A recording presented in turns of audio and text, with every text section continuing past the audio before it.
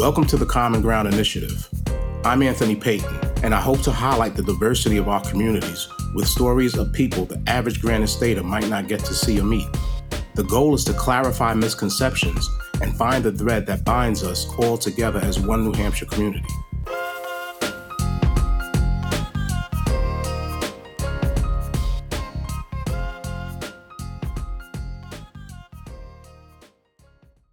When gangs target kids for recruitment, they're looking for youth who needs acceptance from their peers and guidance from someone older. Unfortunately, Manchester and many urban neighborhoods across America have an abundance of those kids. They seek to be respected by their peers, and some will go to any lengths to attain stature. When they see their friends and peers wearing the latest fashion and newest phones, it piques their interest. They come from homes where money is tight and embrace a culture that prioritizes materialism. This is a toxic combination for kids in those environments and people in those communities. We hope that, if not from the guidance of their household, they learn social behavior from teachers and counselors. And we also hope that those kids will have some positive peer influences. But how does that kid take a mentor seriously when he's sharing his clothes with his siblings and living in a household below the poverty line? It's hard to expect these kids to be invested in classwork and furthering their education. External problems like hunger and economics can make the difference between a kid just going to school and a kid doing well in school and mapping their future. And don't forget, there are bullies in rough neighborhoods, some with weapons. These are the overlooked but tumultuous bubbles that some New Hampshire kids live in.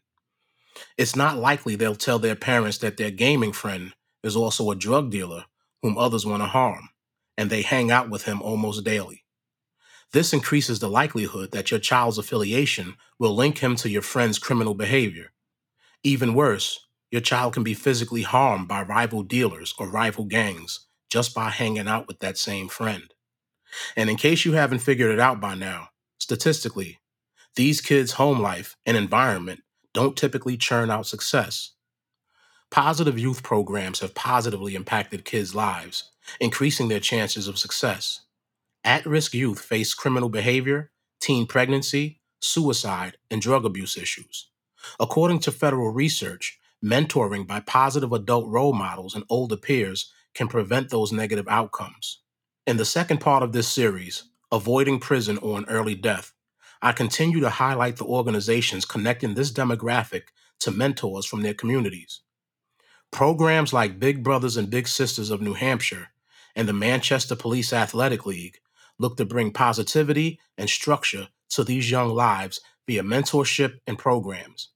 They align youth with men and women who have been on the other side of the tracks and can now speak from an honest and experienced place. Robert Leone is the Recruitment and Corporate Partnership Manager for Big Brothers and Big Sisters of New Hampshire. A single mother raised Robert in the housing projects of Cambridge, Mass. In the 70s and early 80s. Although he went to a Catholic parochial school, he was still a project kid and had to deal with everything that went along with it. Peer pressure took Robert off course, and he followed the crowd, becoming an at-risk youth himself. Robert also had to fight and stand up when his bike was stolen or someone threatened his safety. He dealt with everything that a project kid endures, in addition to people addressing him like, "Hey, white boy." Robert was determined not to be the soft one. At Robert's high school, his teacher was from the U.S. Army Reserves. He told Robert that he was lucky to have ended up at that high school, and then told Robert that he was joining the Army. Luckily, unlike so many others, Robert eventually got on the right path as soon as he joined the military. Many times, this isn't the case. Big homies, as they're usually called, don't have the little homies' best interest at heart. This is especially true if the big homies lead a life of crime themselves. In those situations, they give the little homies drugs and guns to transport. They know the court system will be lenient on the younger guys. They're the negative influence and see the younger boys and girls as pawns to help them thrive and succeed. This is at the expense of the younger kids. Despite that, the little homies thrive on attention. As Tupac famously rapped, "I hung around with the thugs, and even though they sold drugs, they showed a young brother love." When you look at the mechanics of Big Brothers and Big Sisters of New Hampshire, the same elements are in play. The love is there. The older youth lead the younger in the most positive and productive of ways. The Big Brothers and Big Sisters of New Hampshire provides a place for young boys and girls to be paired with a mentor that can help them get through periods of vulnerability. And they create a positive model for these young people to follow. They make a culture of empowering New Hampshire's youth and have taken mentorship to great heights, including one-on-one mentoring, workplace mentoring, and Bigs with Badges, which pairs these kids with members of law enforcement and other first responders. There are many programs at the Big Brothers and Big Sisters of New Hampshire that target kids with unique challenges. PRISM, which stands for Pride, Respect, Identity, Safety, and Mentoring, support kids who identify as LGBTQ, a demographic with higher chances of struggling with mental health and discrimination. Kids who've experienced trauma also have a chance to pair with mentors that can help them through their experiences. While Mentor 2.0 places emphasis on low-income and first-generation high schoolers. Big Brothers and Big Sisters of New Hampshire has served nearly 600 Granite State children, but the impact could be much greater. There are currently 232 children waiting for a mentor. These programs need community support from all of us. You, yes, you, can make a difference by becoming a mentor or donating money during their Thankful Giving campaign, which is running now. From the outside, you think the colossal building on the corner of Beach and Lake Street in Manchester is a police academy or a substation with a formidable facade. But inside, there's an elite-level boxing gym, a well-kept kitchen used for culinary arts classes, and a huge area for wrestling and Aikido classes. This is where MPAL looks to serve the 8,600 at-risk youth within a mile of the facility and beyond. John Rainville, executive director of MPAL, explains that there is magic when officers meet and interact with community members and their children. This is how respect is built, and this is a way for people to have a sense of community. In addition, he loves watching the kids grow a sense of pride and confidence through athletics. MPAL also hosts court diversion programs for first-time offenders. This program gives kids a chance at not having a criminal record or any blemishes in their background. Ultimately, they will sit in front of a panel to tell their story. The panel looks for consequences and atonement. John continues to let the kids know that they don't have to give in to the influences on those streets. Officer Ryan Hardy helps train the kids in boxing and other athletic programs that MPAL offers. He believes familiarity is key in building relationships with these kids, and he sometimes brings his own children into the facility to interact with the MPAL kids. He prefers those kids to see the human side of him. He lets them know he's more than just a uniform, and even proves this by sometimes showing up in casual wear. Ryan, who has been at MPAL for 3 years, loves seeing how the kids come in versus how they leave. Whether they came in a bit rowdy or timid, they leave with discipline, respect for others, and respect for themselves. Ryan believes in not holding their hands and letting them lead themselves. Eventually, they will lead others. These programs, Big Brothers and Big Sisters of New Hampshire, MPAL, and My Turn, another organization in Manchester dedicated to helping at-risk youth that I've covered previously, are all viable organizations that can change the life course of our young residents free of charge. Robert of Big Brothers and Big Sisters of New Hampshire knows this firsthand. When he returned from the military, he began working with a mentor who was a successful businessman. Robert rose through the ranks in sales and finances, but he felt the industry stripped away at his soul. Now he was in a position to provide the same type of guidance and mentorship that he had. In the same way he struck gold in terms of intervention and support, he wanted to give back to others in hopes of positively influencing their lives. Now 52, Robert is in a great place in his life and in his role. Within his position, he's helping those kids and meeting great people who also want to give back. The outlook seems grim, but we can give families and kids hope. People tend to look down on immigrants and the culture they brought to America, but I believe we need to adopt some of the community and family values they arrive at our shores with. Let each one teach one. We all need to get involved and start raising villages.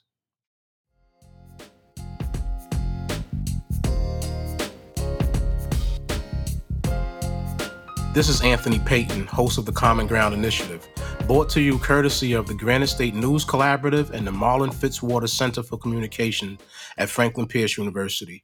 I'm with my guest, Mr. John Rainville. Please introduce yourself to our audience, Mr. Rainville. Sure. I'm John. I'm the executive director of the Manchester Police Athletic League, which is a youth-serving nonprofit here in the center city of Manchester. I joined MPAL in March of 2021 after a 25-year career with the Boy Scouts of America based in Manchester.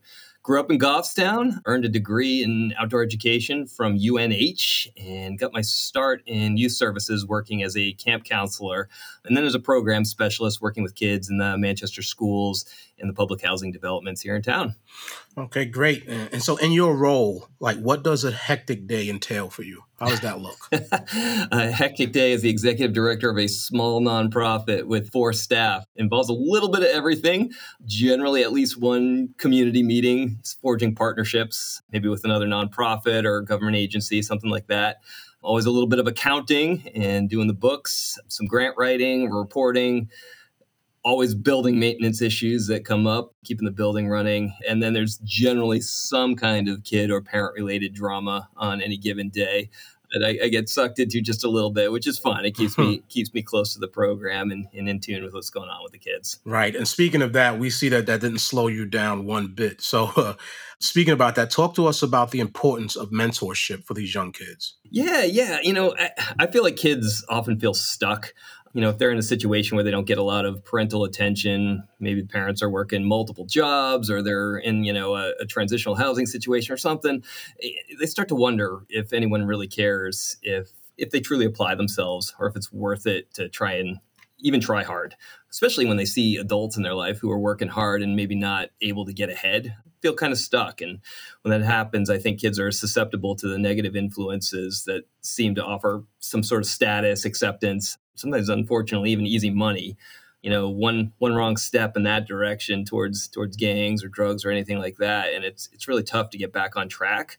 And I think that's why having a caring adult outside the family who's really paying attention, treating kids with respect, seeing their potential, and coaching them to make some healthier decisions, responsible choices, makes such a difference. A mentor can really help kids see a positive future for themselves and encourage them to take steps to realize that future and really be successful. Wow, that's right on point. That's a bullseye in my opinion. So what makes MPAL so successful? Well, first off, I think easy access, and that's really something we pride ourselves on. We offer all our programs for free. There's no program fees, no program costs. They're open enrollment, which means kids can really join at any time. No strict seasons.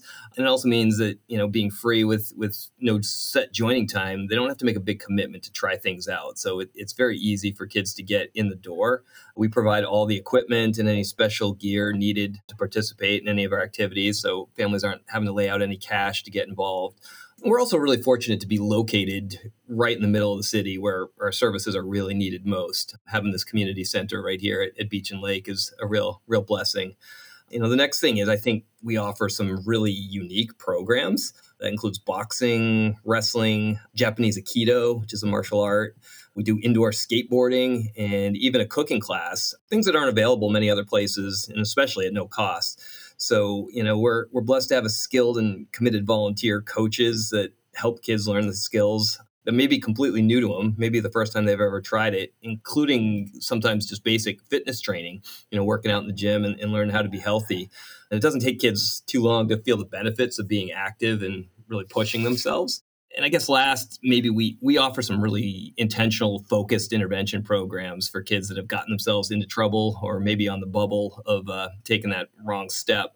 And that includes an accredited juvenile court diversion program and our Futures peer support and mentorship group. And these programs really give kids a second chance to sort of recognize mistakes that they've made and try to correct them, and then provide ongoing support to help them make better decisions, prepare them for a brighter future. Right, because I was blown away when I went there. And shout out to Miss Adrienne Royal, program director, and also Miss Judy Penland, program assistant. They took me on a tour of that MPAL facility, and I was blown away at the boxing gym, the culinary arts facility that was upstairs. I was a bunch of guys on the floor wrestling when I walked in there. I said, wow, this looks like a fun place. So How can the community get more involved? Like, what is it that MPAL needs from us? Well, first, we're always looking for volunteers for a wide range of roles. I mean, everything from assistant coaches to the front desk volunteers that help greet kids and check them in and out of the building and just build some relationships. We also welcome groups looking to do community service, whether that's just, a couple hours here or there, once a year, whatever. There's always cleaning and facility maintenance projects that we need help with because we have a really small team. We don't have a custodian on staff. So sometimes those little things can build up over time. And we just need a group of 10, 12 people to come in and bang it out with us. And on a similar note, we'd certainly welcome anybody that has some skill in the trades to help with small repairs, little building projects around the place. And those things pop up from time to time. And we can find somebody to volunteer to do that. Obviously, it saves us spending the money on that and helps us focus our funding on program instead. And on that note, the other thing that we always need help with is fundraising, so we can continue to offer programming at no charge. Volunteers can get involved in any of our fundraising event committees. We put on a couple special events throughout the year, and we need folks to join those committees, especially people that are well connected and can help us secure new sponsors and donors and invite new people into the MPAL family. And of course, we always welcome introductions to anybody who could recommend us maybe to their company's charitable program or advocate on our behalf for grant awards from any foundations, trusts, that sort of thing. Right, absolutely. So are there any upcoming events that people should know about? Yeah, well, we just wrapped up our big fundraising season with our annual ball in September, and we held the Foot Race for the Fallen 5K in October. So the next really big opportunity for the community to get involved and support our mission is going to be our cornhole tournament in May, which is a 4-week sort of league-style cornhole competition. It's a ton of fun. We play either a Monday bracket or a Tuesday bracket throughout the month of May. People can keep an eye on our website, which is manchesterpal.org. That's PAL, P-A-L. manchesterpal.org, or follow us on Facebook to stay up to date and watch out for information on when that's coming up, how to sponsor, how to register a team. Those are open to people from, the individual level all the way up to major corporate sponsors. And, I guess last, anyone who's interested in learning more about us, like you were saying, Anthony, you were blown away when you popped in here. If we had $1 for everybody who said that when they finally come into the building, we'd be well funded into the future. So I always like to extend the invitation to people to come in and get a tour. We're here Monday through Friday. Stop by, see what's going on, and then tell your friends about it. Yeah, that was great, John. Like, wow. So the one question that we always ask here at Common Ground Initiative that's not on the paper, sure, because I'm a foodie and we're foodies here. So, John, you're hungry right now. You go into your refrigerator. You're about to make it happen. What are you making happen? Or are you going to a restaurant? And if you're going to that restaurant, who is it and what are you grabbing to eat? Oh, my goodness. I love Mexican food. I don't cook. God, yes. I can make a quesadilla. And so when I'm desperate, that's what I go for. But if I can get out to any of the local Mexican places, I love to do that. And every day will be different. Tacos one day, burritos, anything. Sounds good to me. Man, we had Daniela Ali here from NHPR. Yep. And I was talking with her and I told her, like, I am addicted to California burrito. I don't know if you've been down there, but it's that mango pico de gallo. Like, I go for it every time. And I need to not be around that. But when I do get it, it's on like popcorn, man. So, All right, John, man, thank you so much for joining us here at the Common Ground Initiative. And like I said, man, I definitely, my hand is extended. I have time. Like, I would love to get involved with you guys a little bit more. And hopefully the community picks up and follows suit. Fantastic, Anthony. Really, really appreciate this opportunity. It was great talking with you, and we'll look forward to seeing you again soon. This program was produced in collaboration with me, Anthony Payton, the Granite State News Collaborative, and the Marlin Fitzwater Center for Communication. You can read more of my work at collaborativenh.org and listen to more of these stories wherever you can get your favorite podcasts.